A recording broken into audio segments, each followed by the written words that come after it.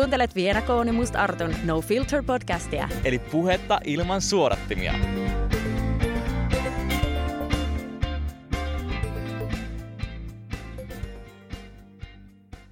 Tervetuloa No Filter podcastin pariin. Täällä on tänään Mustosen Arttu ja Vienasen K. Kyllä. Viena, oot sä ruokarakastaja? Rakastat sä ruokaa? Totta kai. Mikä on sun lempiruoka? No toi on nyt ihan liian paha kysymys tähän hetkeen. No tällä hetkellä. Riisipuuro. Oo. Mutta toi tuli vaan mun mieleen sen takia, koska mä oon nyt ajatellut jo pitkään sitä, että mä haluaisin saada riisipuuroa, semmoista kunnon riisipuuroa. Mutta käytännössä pitää tehdä itse, koska mä en ole törmännyt, että mistään paikasta saisi sille, joka olisi vaikka kauramaitoon tehty tai johonkin tämmöiseen kasvimaitoon.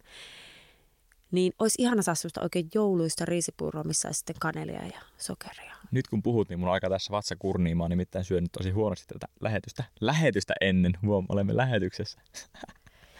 Ja siis mä oon food lover. Mä tykkään tosi paljon ruoasta ja kaikista erilaisista maista. Tykkään ruoanlaitosta. Mutta sit mä tykkään myös tosi monista aika oudoista ruoista. Kuten esimerkiksi puurosta. Ihan älyttömän paljon. Ihan siis semmoista peruspuurosta. Riisipuurosta, kaurapuurosta ja mannapuurosta. Mulle kyllä nuo puurot ei ole mikään semmoinen. Riisipuuro on sen pari kertaa vuodessa juttu. Kaurapuuroa ei tule syötyä juuri koskaan. Mannapuuroa sitäkin vähemmän. Kyllä mä niitä pystyn syömään, mutta en mä kyllä alkaisi itse tekemään puuroa, jos mä pitäisi päättää. Mä syön joka aamu melkein puuro. Cool. Mutta se voi olla tuore puuro tai joku tämmöinen, että ei se aina ole niinku mikään kaurapuuro. Tosi harvoin riisipuuro, koska siinä kestää aikaa. Et ole tehnyt uuniriisipuuroa edellisenä iltana pistänyt hautumaan. Ja... Ai että, olisi ihana. Nyt oikeasti pakko saada riisipuuroa. Teepä joku päivä, mä tuun sulle aamupuurolle. Joo, me voidaan pitää semmoinen riisipuuro. Tässä me aletaan pikkuhiljaa asettelemaan joulua kohti, niin voisi ihan hyvin oikeastaan niin kuin fiilistellä sitä. Kyllä. Mutta siis ruokahan on semmoinen asia, mikä musta tuntuu tosi jakaa mielipiteitä. Toisille ruoka on suunnaton nautinto. Esim. Minä kuulun tähän kategoriaan. Nautin ihan älyttömän paljon siitä, että mennään istumaan vaikka friendien kanssa ravintolaan ja fiilistellään siellä jotain hyvää ruokaa. Ja oot valmis myös käyttää rahaa. Todellakin on valmis käyttää rahaa ruokaa. Mutta sitten on niitä ihmisiä, ketkä ei voisi ikinä kuvitellakaan laittavansa yhtään ylimääräistä penniä ruokaa. Ja ruoka on oikeastaan se ainut asia, mikä... Tai siis ne syö ruokaa pelkästään sen takia, että pysyy hengissä. Ja on kuullut myös tällaisia, että jos olisi mahdollista nappasta semmoinen kuin 1 kapseli päivässä, joka täyttäisi sun niin kuin nälän ja ravintotarpeet, niin jotkut tyypit tekisivät sen, että ne ottaisi mieluummin sen ennen kuin ne söisi. Niin. Noita ihmisiä oikeasti on olemassa, vaikka se tuntuu tosi hassulta. Tunneeko se ketään tällaista? Tunnen. Siis parikin ihmistä on itse sanonut, että niille ruoka ei ole mitenkään semmoinen asia, mikä voisi niinku...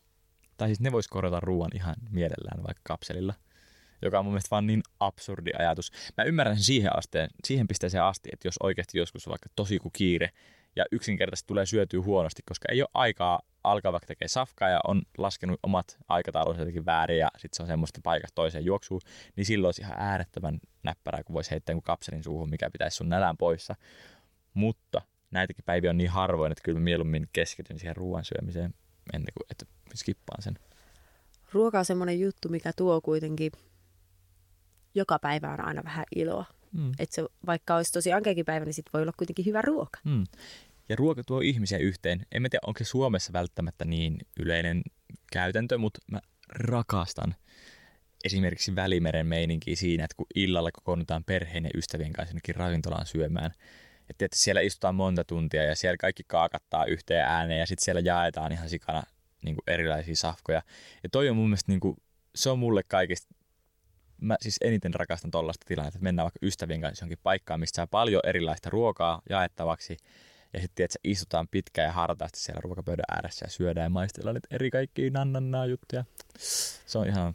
Ja siis kyllähän ruoka vaikka tuo ihan meitäkin aika usein yhteen. Tosi monesti me nimenomaan lähdetään siitä liikkeelle, että mä kysyn, että vaikka mennäänkö tänään lounalle vai mennäänkö kahville tai tuuko käymään tässä teillä.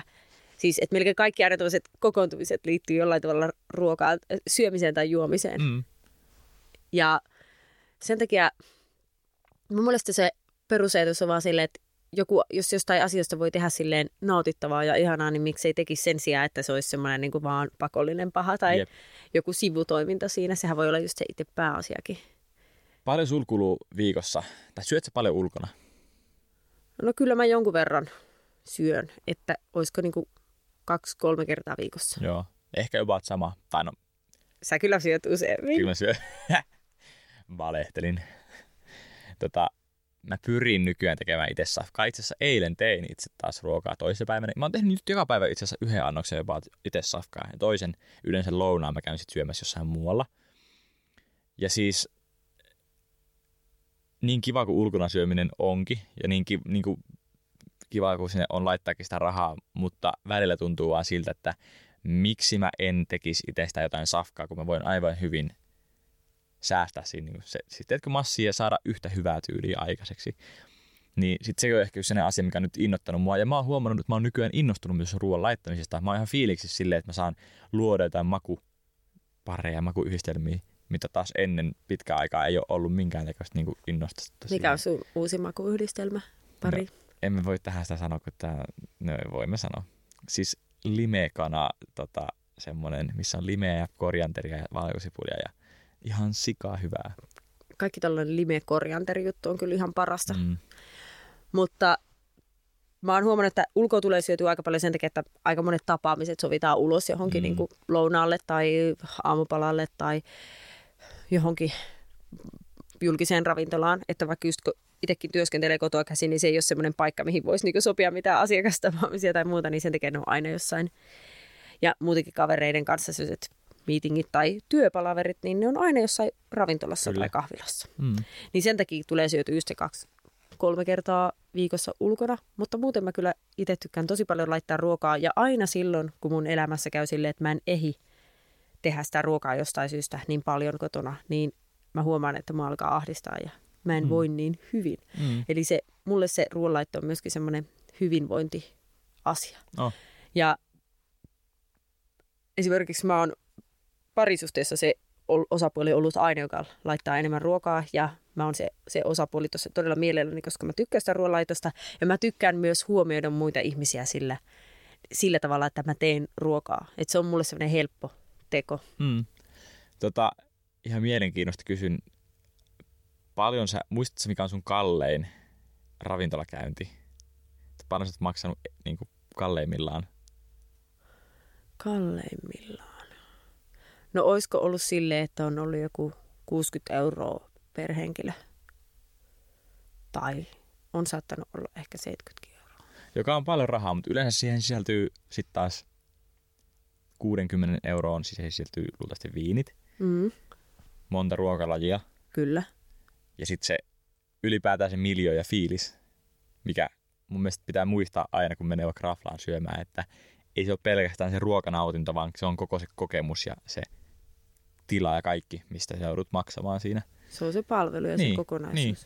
Mulla on ehkä jotain, no itse asiassa tulee ihan mieleen ihan vähän aikaa sitten, tai no ei ole vähän aikaa sitten, mutta noin puolen vuoden sisään tapahtunut juttu, että me oltiin yhdessä raflassa syömässä Italiassa, ja Italiassa yleensä ruoka on paljon edullisempaa kuin Suomessa. Mutta täällä ravintolassa minun loppusummakseni tuli 120 €. Ja sitten me oltiin siinä niin isommalla porukalla ja sitten nämä tyypit oli silleen, että ei Arttu syönyt yhtään niin paljon kuin mitä me syötiin. Että sä et voi kyllä maksaa tuota sun ruokaa, että niin kuin me maksetaan sun se juttu puolesta. Niin sitten jätkät maksoi silleen niin kuin mun osuuden 120 € siitä ruoasta, koska niiden mielestä mä en syönyt niin paljon kuin ne sitä lihaa, mikä me tilattiin, mikä maksoi ihan sikana. Niin mä olin silleen, ok, kyllä tää kelpaa mulle. Mutta mä oon itse laittanut varmaan ehkä enimmillään just jonkun 100 € verran. Ja joidenkin ihmisten mielestä on hirveätä tuhlausta, mutta eikä se ole sen kummempaa kuin sekä, että sä käyttäisit sen 100 € melkein mihin tahansa muun. Ruoka on kuitenkin sellainen välttämättömyyskin, jos siitä voi tehdä myös nautinnon ja taiteen ja suuren elämyksen. Ja yleensä kun ne, mihin laittaa sen 100 €, niin se ei ole mitään perusmättöä ja se asia on semmoinen, että sitä ei tulisi syötyä muutenkaan kovin usein. Mutta sitten se on yleensä jotain huippukokkien tekemää ihan sikahyvää, jotain sellaista, mitä itse ei todellakaan osaisi tehdä. Ja sitten se nautinto on niin paljon suurempi entä kuin...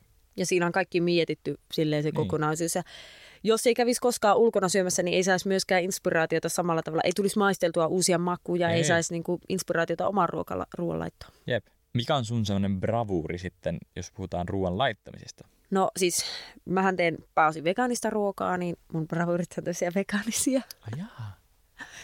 Ruokia. Kiva kuulla. Et mä en hirveästi tiedä noista lihankäsittelyistä eikä noista kalojen perkkaamisesta tai tämmöisistä. Mä sanoisin, että mun bravuuri on tällainen shepherd's pie, eli se on sellainen vähän niin kuin pataruoka. Ja se tuli nyt mieleen, koska se on tähän vuoden aikaan muuten ihan mahtava ruoka. Se on semmoinen tiedätkö, mausteinen. Siihen tulee punaviini mukaan ja tehdään semmoinen peruna-bataattikuori. Ja siellä sisällä on kaikkia herkkusieniä, linssejä, aurinkokuivattuja tomaatteja ja kaikkea tämmöistä. Se on ihan älyttömän hyvää. Tämä on tosi paha kyllä puhua tästä ruoasta oikeasti nyt, kun mulla on ihan järkkynälkä. Mutta ehkä tästä suuntaamme syömään sitten tänne äänittelyn jälkeen. Mutta toi kuulostaa tosi hyvältä. Teepä joskus, mä tuun kuule maistelemaan, antaa arviota. Ja sitten mä tykkään kaikista niin tämmöisistä aasialaisista keittiöistä. Vietnamilaiset rullat on myös yksi mun bravuuri ja mä rakastan niitä muutenkin yli kaiken. Ne on semmoinen vähän heikkous. Ja sitten esimerkiksi ihan perus tällainen curry hotpot-tyyppinen ruoka on kanssa, mistä tykkään ihan tosi paljon. Se on kyllä nyt viime aikoina. Mä oon ihan vasta tehnyt viimeksi red currya ja siitä tuli ihan törkeä hyvä. Ja se on muuten yllättävän helppo myös tehdä. Ja jos haluaa vinkkivitosen, niin sen pystyy aivan hyvin ostamaan sen karritahnan myös valmiina, ei tarvitse itse sitä duunaa, koska ne on yllättävän hyviä vaihtoehtoja, vaikka joltain Santa Marialta ja näitä, mitä niitä onkaan Wok Up, en muista, että Brandy, Spice Up, jotain tällaisia. Niin tosi hyviä ja saa ihan sairaan hyvää safkaa aikaiseksi. Miltä susta tuntuu se, että kun nykyään tuntuu, että ruoka on myös semmoinen tosi politisoitu juttu, tai siis sille, että aina on jotenkin, no ensinnäkin ruokahan on nykyään politisoitu oikeasti, koska sillä on merkitystä, mitä ruokaa sä syöt esimerkiksi ympäristölle. Tästä ollaan puhuttukin paljon. Mutta myös sekin, että aina on näitä vaihtuvia tämmöisiä trendejä, että mikä on milloinkin hyväksi ihmiselle ja terveyssuosituksetkin niin kuin vaihtelee. Että muistat, että jossain vaiheessa tuli tämä hiilarikammo ja tuli tämä karppaustrendi. Mun vanhemmat esimerkiksi hurahti siihen ihan täysin. Ne jätti yli 10 vuotta sitten. Onko siitä jo 10 vuotta mukaan aikaa? On sitten aika pitkä aika.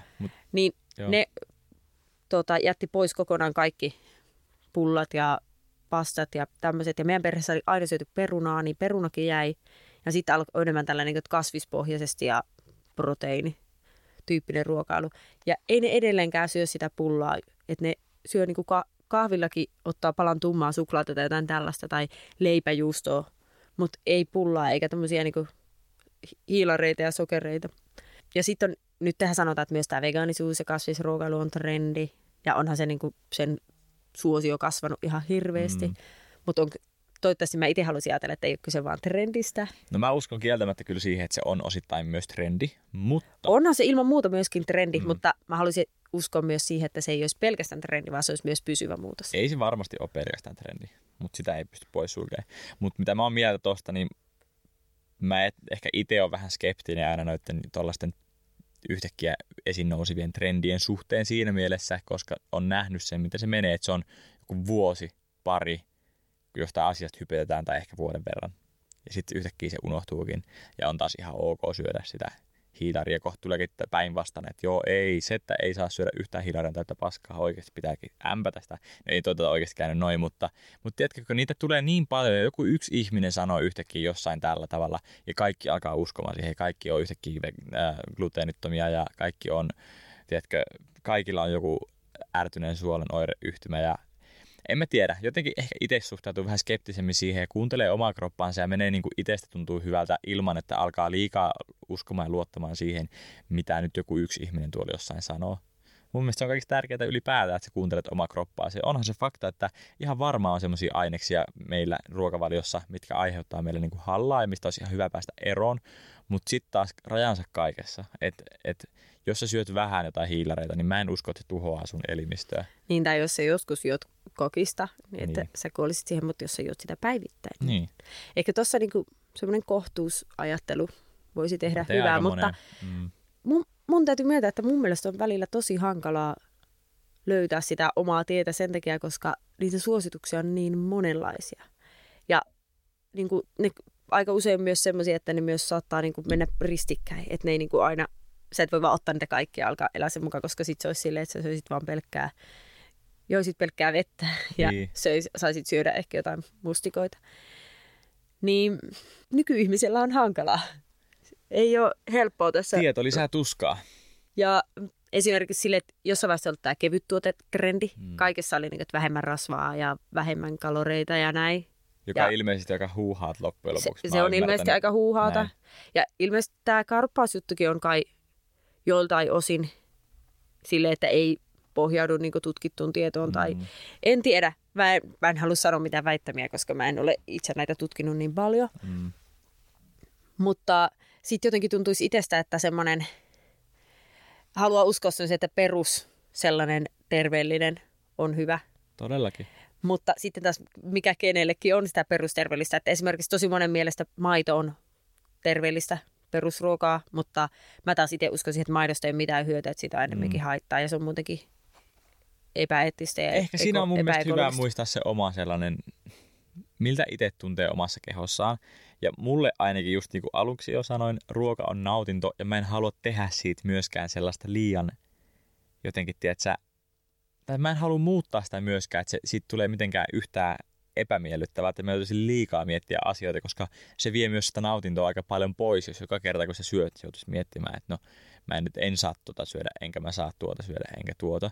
Vaan mieluummin sitten silleen, että jos on oikeasti vaikka huomaa, että joku asia ei sovi omalle keholle tai että olisi hyvä vaikka vähentää nyt sitä lihansyöntiä, niin korvaa sitä lihaa. Että sitä ei tarvitse välttämättä kokonaan jättää pois, mutta et vaikka korvaa niin kuin joskus edes sitä lihaa jollain muulla asioilla. Ja mitä mäkin teen, niin kuin korvaan lihaa esimerkiksi soijarauheella tai jollain tällaisella vastineella. Mutta mua myös ärsyttää sekin, kun mä olin vaikka vähän aikaa sitten osallistuin sen ruokavalmennukseen, missä jätettiin alussa just kaikki hiilarit pois ja sokeri kokonaan pois silleen, että alussa ihan ekvoina viikkona ei voinut edes niinku hedelmiä syödä, koska niissä on se hedelmäsokeri. Siinä on tarkoitus oli irtaantua siitä sokerikoukusta, missä mäkin olin.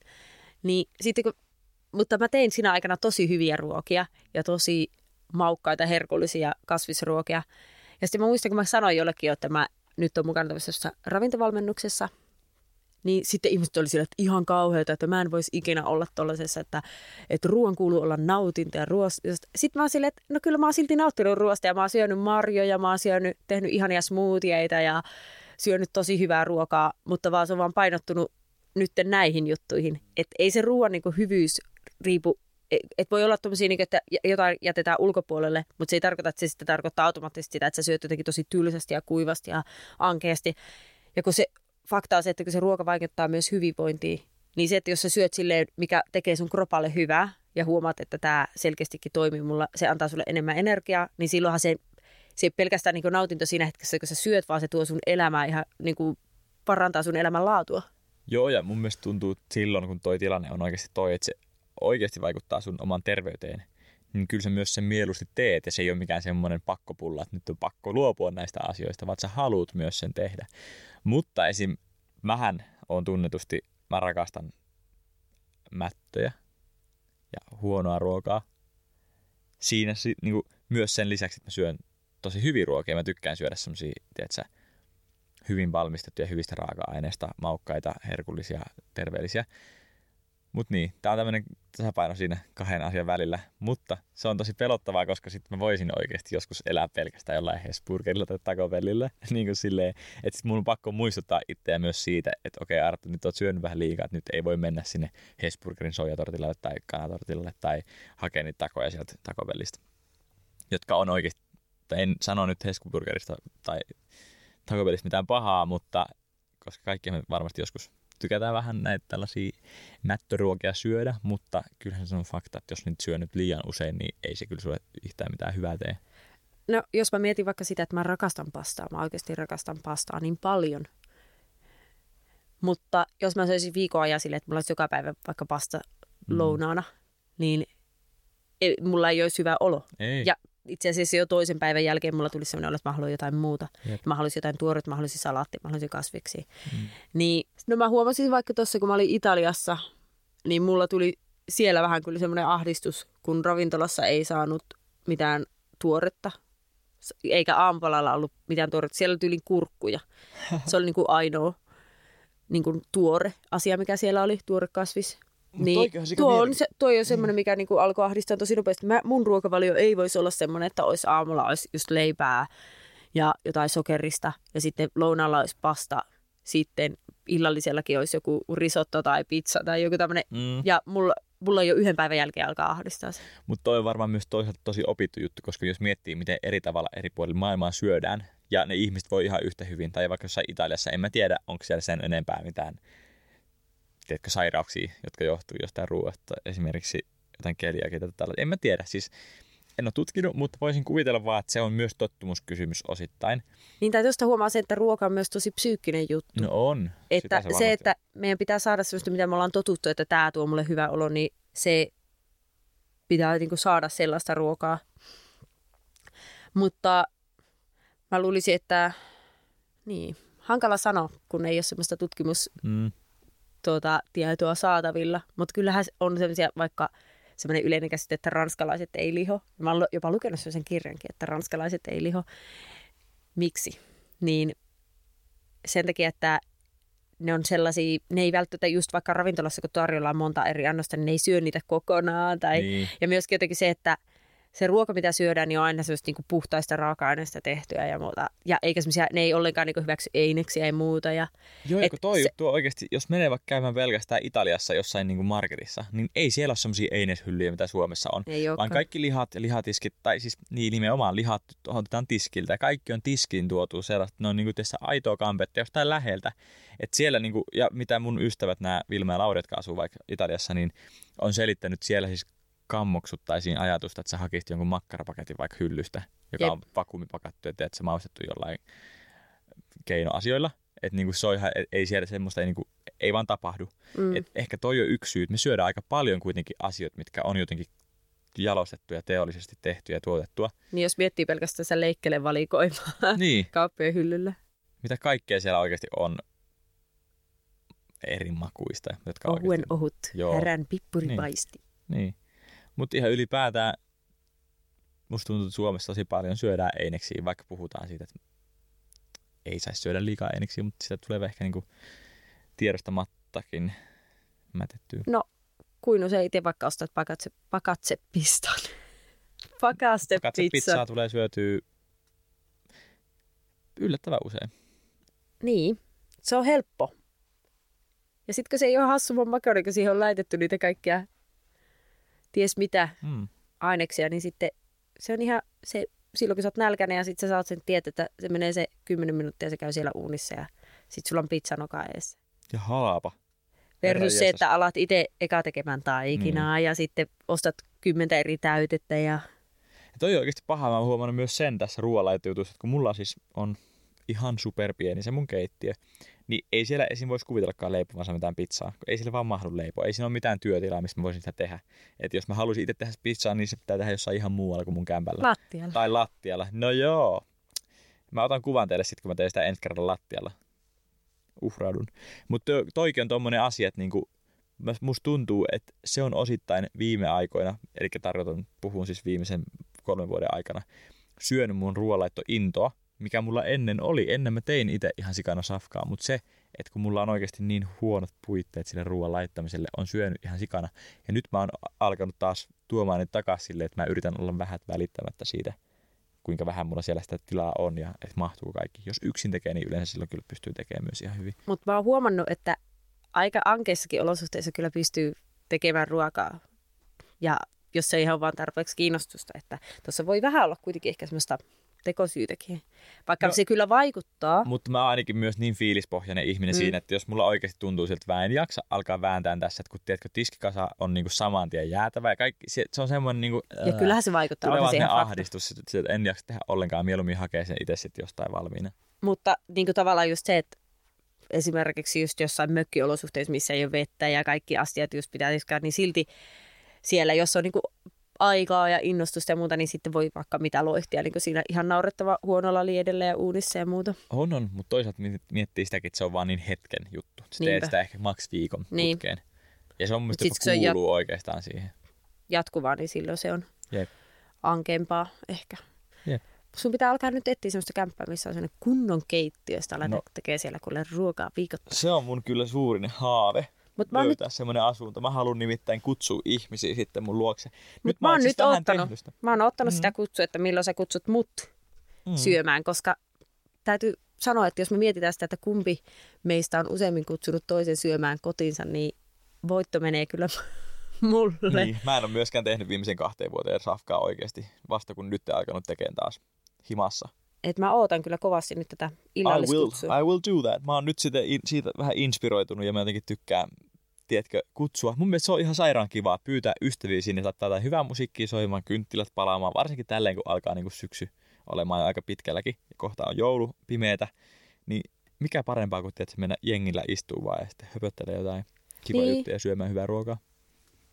Joo, niin kuin mä sanoin tuossa alussakin, niin mullekin on nimenomaan just se ruoka on se, mikä on semmoinen hyvä syy myöskin kutsua ihmisiä koko ajan. Se on myös, musta on aina kiva nimenomaan just tehdä sitä ruokaa muille. Että se on jotenkin sellainen helppo tapa osoittaa ehkä rakkautta muita ihmisiä menee kohtaan. niin, että Viena pistää meidät tiskaamaan aina sen jälkeen, kun me ollaan syöty. Niin, koska mä inhoan sitä tiskaamista. No ei toikaan ihan pitänyt paikkaansa. Valehtelin tässä nyt taas. Ehkä toista kertaa tässä. Mä oon jäänyt harmittaa ne monet kerrat, kun sä oot jättänyt ne likaiset lautaset vaan siihen. Sitten mä sanoin, no oisit edes voinut laittaa näin. Sorry. No nyt kun tässä ollaan kyselty suosikkiruokia, bravuuria ja kaikkea, niin mikä on sun inhokki? Mikä on semmoinen asia, mitä sä et missään nimessä halua syödä? Inhokki on hernekeitto. Oikeesti? Joo. Se on mun vähäinen guilty pleasure. Mä en tosi harvoin syö, mutta mä kyllä tykkään siitä. Niin. Siis hernekeitto on ihan inhonnut lapsesta asti, enkä edelleenkään voisi kuvitellakaan syöväni kyseistä ruokaa. Jotenkin, siis ajatuksena ei enää ole niin paha, mitä ollut silloin ehkä lapsena, mutta se on niin jotenkin syvällä se inho sitä ruokaa kohtaan ja hernekeittopäiviä kohtaan ja koko asiaa, että mä en voi edes vaan niinku, mulla ei mitään syytä edes niinku alkaa tykkäämään siitä. Ja ei se nyt mikään mun mielestä mikään gourmet-ruoka muutenkaan ole. Että hernekeittopäivinä kouluissa mä olin aina silleen, että mä otin sitä ihan vähän lautaselle ja sitten just muka maistoin sitä ihan pikkusen, että sit sain ne jälkkärin eli pannarit. Ootko muuten koskaan maistanut siis tuore hernekeittoa, sellaista niinku kylmää? Joo, ja mä oon tehnyt itsekin monta kertaa, se on tosi hyvä, se on ihan eri asia. Niin mutta siis tää on niinku nyt se klassinen hernari. Ja oon tehnyt myös kotona silleen, että meillä oli tämmöinen kollie, joka aina monesti ruokailua ja niin makoili pöydän alla. Niin sitten kun me äiti ei kattonut, niin mä oon laittanut sen lauta sinne pöydän alle ja sitten se koira on nuollut sen puhtaaksi. Ja sitten joo, nyt on pannukakku ansaittu. Ai. Mutta lapsena taas sitten rakastin maksalaatikkoa. Oho. Et se oli taas sitten sellainen, mitä melkein tosi monet inhoa. Mutta mä taas lapsena rakastin maksalaatikkoa. Mutta se kyllä jakaa mielipiteet tosi paljon. Varsinkin rusinoilla. Oh my god, se olisi pahinta oikeasti. Sitä mä en ole itse asiassa kyllä syönyt nyt niin monen vuoteen, enkä edes maistanut. Mä en ihan tarkalleen edes muista, miltä se maistuu. Et en tiedä, muuttuisiko mun mielipide, jos mä nyt sitä sitten maistaisin, mutta en kyllä niin kuin mielellään tunkisi lusikkaani maksalaatikkoon. Mun täytyy oikeasti, mä en ole myöskään syönyt maksalaatikkoa pitkään aikaa, mutta nyt kun mä ajattelen sitä asiaa, niin mun täytyy melkein kokeilla tehdä sellaista niin kuin vege-versiota maksalaatikosta, että se on niin hyvä. Tai siis se mun muistikuva siitä. Niin. Muista, että mä menin kerran jopa minä, ujo pieni tyttönen. Siis mä oon ollut varsinkin pienä sellainen, että mä en ole ikinä uskaltanut mennä sanomaan mitään missään. Niin menin sanomaan koulun keittäjälle, että voisiko maksalaatikkoa ottaa ruokavalikoimaan. Oho, sä oot todella tykännyt siitä. Joo, mutta ei se onnistunut. Mutta se on muuten jännä huomata, että miten vanhetessa makunystyrät kehittyy ja sellaisetkin asiat, mitkä on nuorempana vaikka ollut aivan järkyttävää omasta mielestä, saattaa nykyään olla ihan sairaan hyvää. Tässä hyvänä esimerkkinä olivit. Mä en ole voinut sietää oliveja nuorena tai lapsena. Ja mun valaistuminen olivien suhteen tapahtui ehkä pari vuotta sitten about. Mä olin kerran tuolla Barconissa istumassa ja siellä eräs friendini osti oliveja ja sanoi, että maistas. Mä olin, että en kyllä tunge sormeen, että hyi yök. Mutta ei kun maista oikeasti, ne on tosi hyviä. Ja maistoin yhden, niin se oli ihan sika hyvää. Eli käytännössä mä oon vaan syönyt aina huonoja oliveja, ja nykyään pystyn myös kyllä syömään niitä huonoja oliveja. Joo, mäkin muistan, että sä et tykännyt ennen oliveista. Mutta sä oot ollut ennen kyllä tosi paljon nirsoa. Sulla on ollut tosi monta semmoista, mistä sä et ole tykännyt. Niin. Ja esimerkiksi mä en edelleenkään ymmärrä sun sieni-inhotusta, koska sienet on mulle yksi maailman ihanimmista asioista. Siis siinä on edelleen joku semmoinen, että se maku ei mun mielestä yhtään paha. Mä pystyn kyllä syömään, mutta niin kuin, jos mä voin valita, niin mä jätän sen kanssa pois. Sen koostumus on jotenkin ällöttävä. Vaikka se olisi tehty, siis pelkästään vaikka sellainen sienikeittokin, niin, tai joku, siellä on kuitenkin se niljakkuus semmoinen, mistä mä en vaan jotenkin tykkää. Mä ymmärrän ton silleen, koska mulla on jotenkin niin elävien kanssa ollut aikaisemmin. Nykyään mä en vaan syö niitä, niin sen takia ei ole. Mutta se on tosi monestihan se on täysin tottumuskysymys. Ja mä mietin, kun tässä alussa sä puhuit siitä, että ne ihmiset, joille se ruoka on vaan pakollinen paha, niin mä veikkaisin, että voisi johtua siitä, että minkälaista ruokaa on tottunut syömään lapsena ja minkälainen ruokakulttuuri on ollut vaikka perheessä. Että jos se on ollut tosi semmoista aina tosi perusruokaa ja semmoista aika mielikuvituksetonta, niin eihän se makuaistit ole päässyt kehittymään ja silloin ei myöskään ehkä kiinnosta se ruoka samalla tavalla, kun se on vaan semmoinen, että kunhan maha tulee täyteen. Mutta meidän perheessä esimerkiksi ruoka on ollut tosi iso juttu ja siihen on käytetty paljon aikaa ja on aina syöty tosi monipuolisesti ja myöskin kokeiltu uudenlaisia reseptejä, niin sitten se on niin kuin jo lapsesta asti kehittynyt ja on oppinut se ruokakulttuuri, että ruoka on semmoinen nautinto ja semmoinen juttu, joka tuo yhteen. Totta kai se tulee ihan täysin kotoa, mutta esimerkiksi niin kuin vaikka meillä on aina tehty kanssa, niin kuin on käytetty paljon aikaa siihen näin, mutta emme vaan ole ikinä vaikka esimerkiksi sieniä oppinut syömään. Että se on vaan ollut sellainen asia, mistä mä en ole niin kuin digannut, että mä oon sitten jättänyt sen sivuun niin kuin aina. Mut joo. Niin ja toissakin varmaan perhekohtainen ero, että toisessa perheessä on pakotettu ja toisessa ei. Että meillä oli aina pakko maistaa. Oli se just se vaikka se herrekeitto tai lampaanmaksa tai mikä tahansa, niin oli pakko maistaa. Ja sitten sehän on tutkittu, että jos jotain asiaa maistaa se joku 20 kertaa, niin sitten se makunystyrät on tottunut siihen. Siinä mielessä siinä on perää, mutta eihän kaikkien tarvitse tykätä kaikesta. Ei mulla mikään niinku, siis ongelma itselleni toi sienet esimerkiksi. Mä, niinku, siis... Niin oot sä syönyt monesti ruokaa, missä on? On ja en mä, niinku, siis se ei vaan ole semmoinen niinku, ensimmäinen vaihtoehto. Niin. Mutta joo, nyt mulla oikeasti alkaa maha kurnimaan niin paljon, että meidän pakko lähteä safkaamaan. Joo, nyt lähdetään syömään. Mitä sä haluaisit syödä? No, mulla tuli ensimmäisen mieleen sushi. Tuossa on lähellä sushipaikka, mutta se ei välttämättä ole sun ensimmäinen vaihtoehto. Niin me voidaan mennä sitten jonnekin. Mä tykkään kyllä sushista, mutta vain kasvissushista. Mutta Redi on auennut vaikka mitä kivoja juttuja. Siellä oli oikeasti tosi hyvä ruokavalikoima. Me menen katsoa sieltä. Niin, mä oon tässä kalassa. Joo. Lähdetäänpä syömään. Hyvää ruokahalua teille muille. Hyvää ruokahalua ja palataan ensi jaksossa. Vähemmän ruokaisissa tunnelmissa. Okei. Moikka! Morjenta!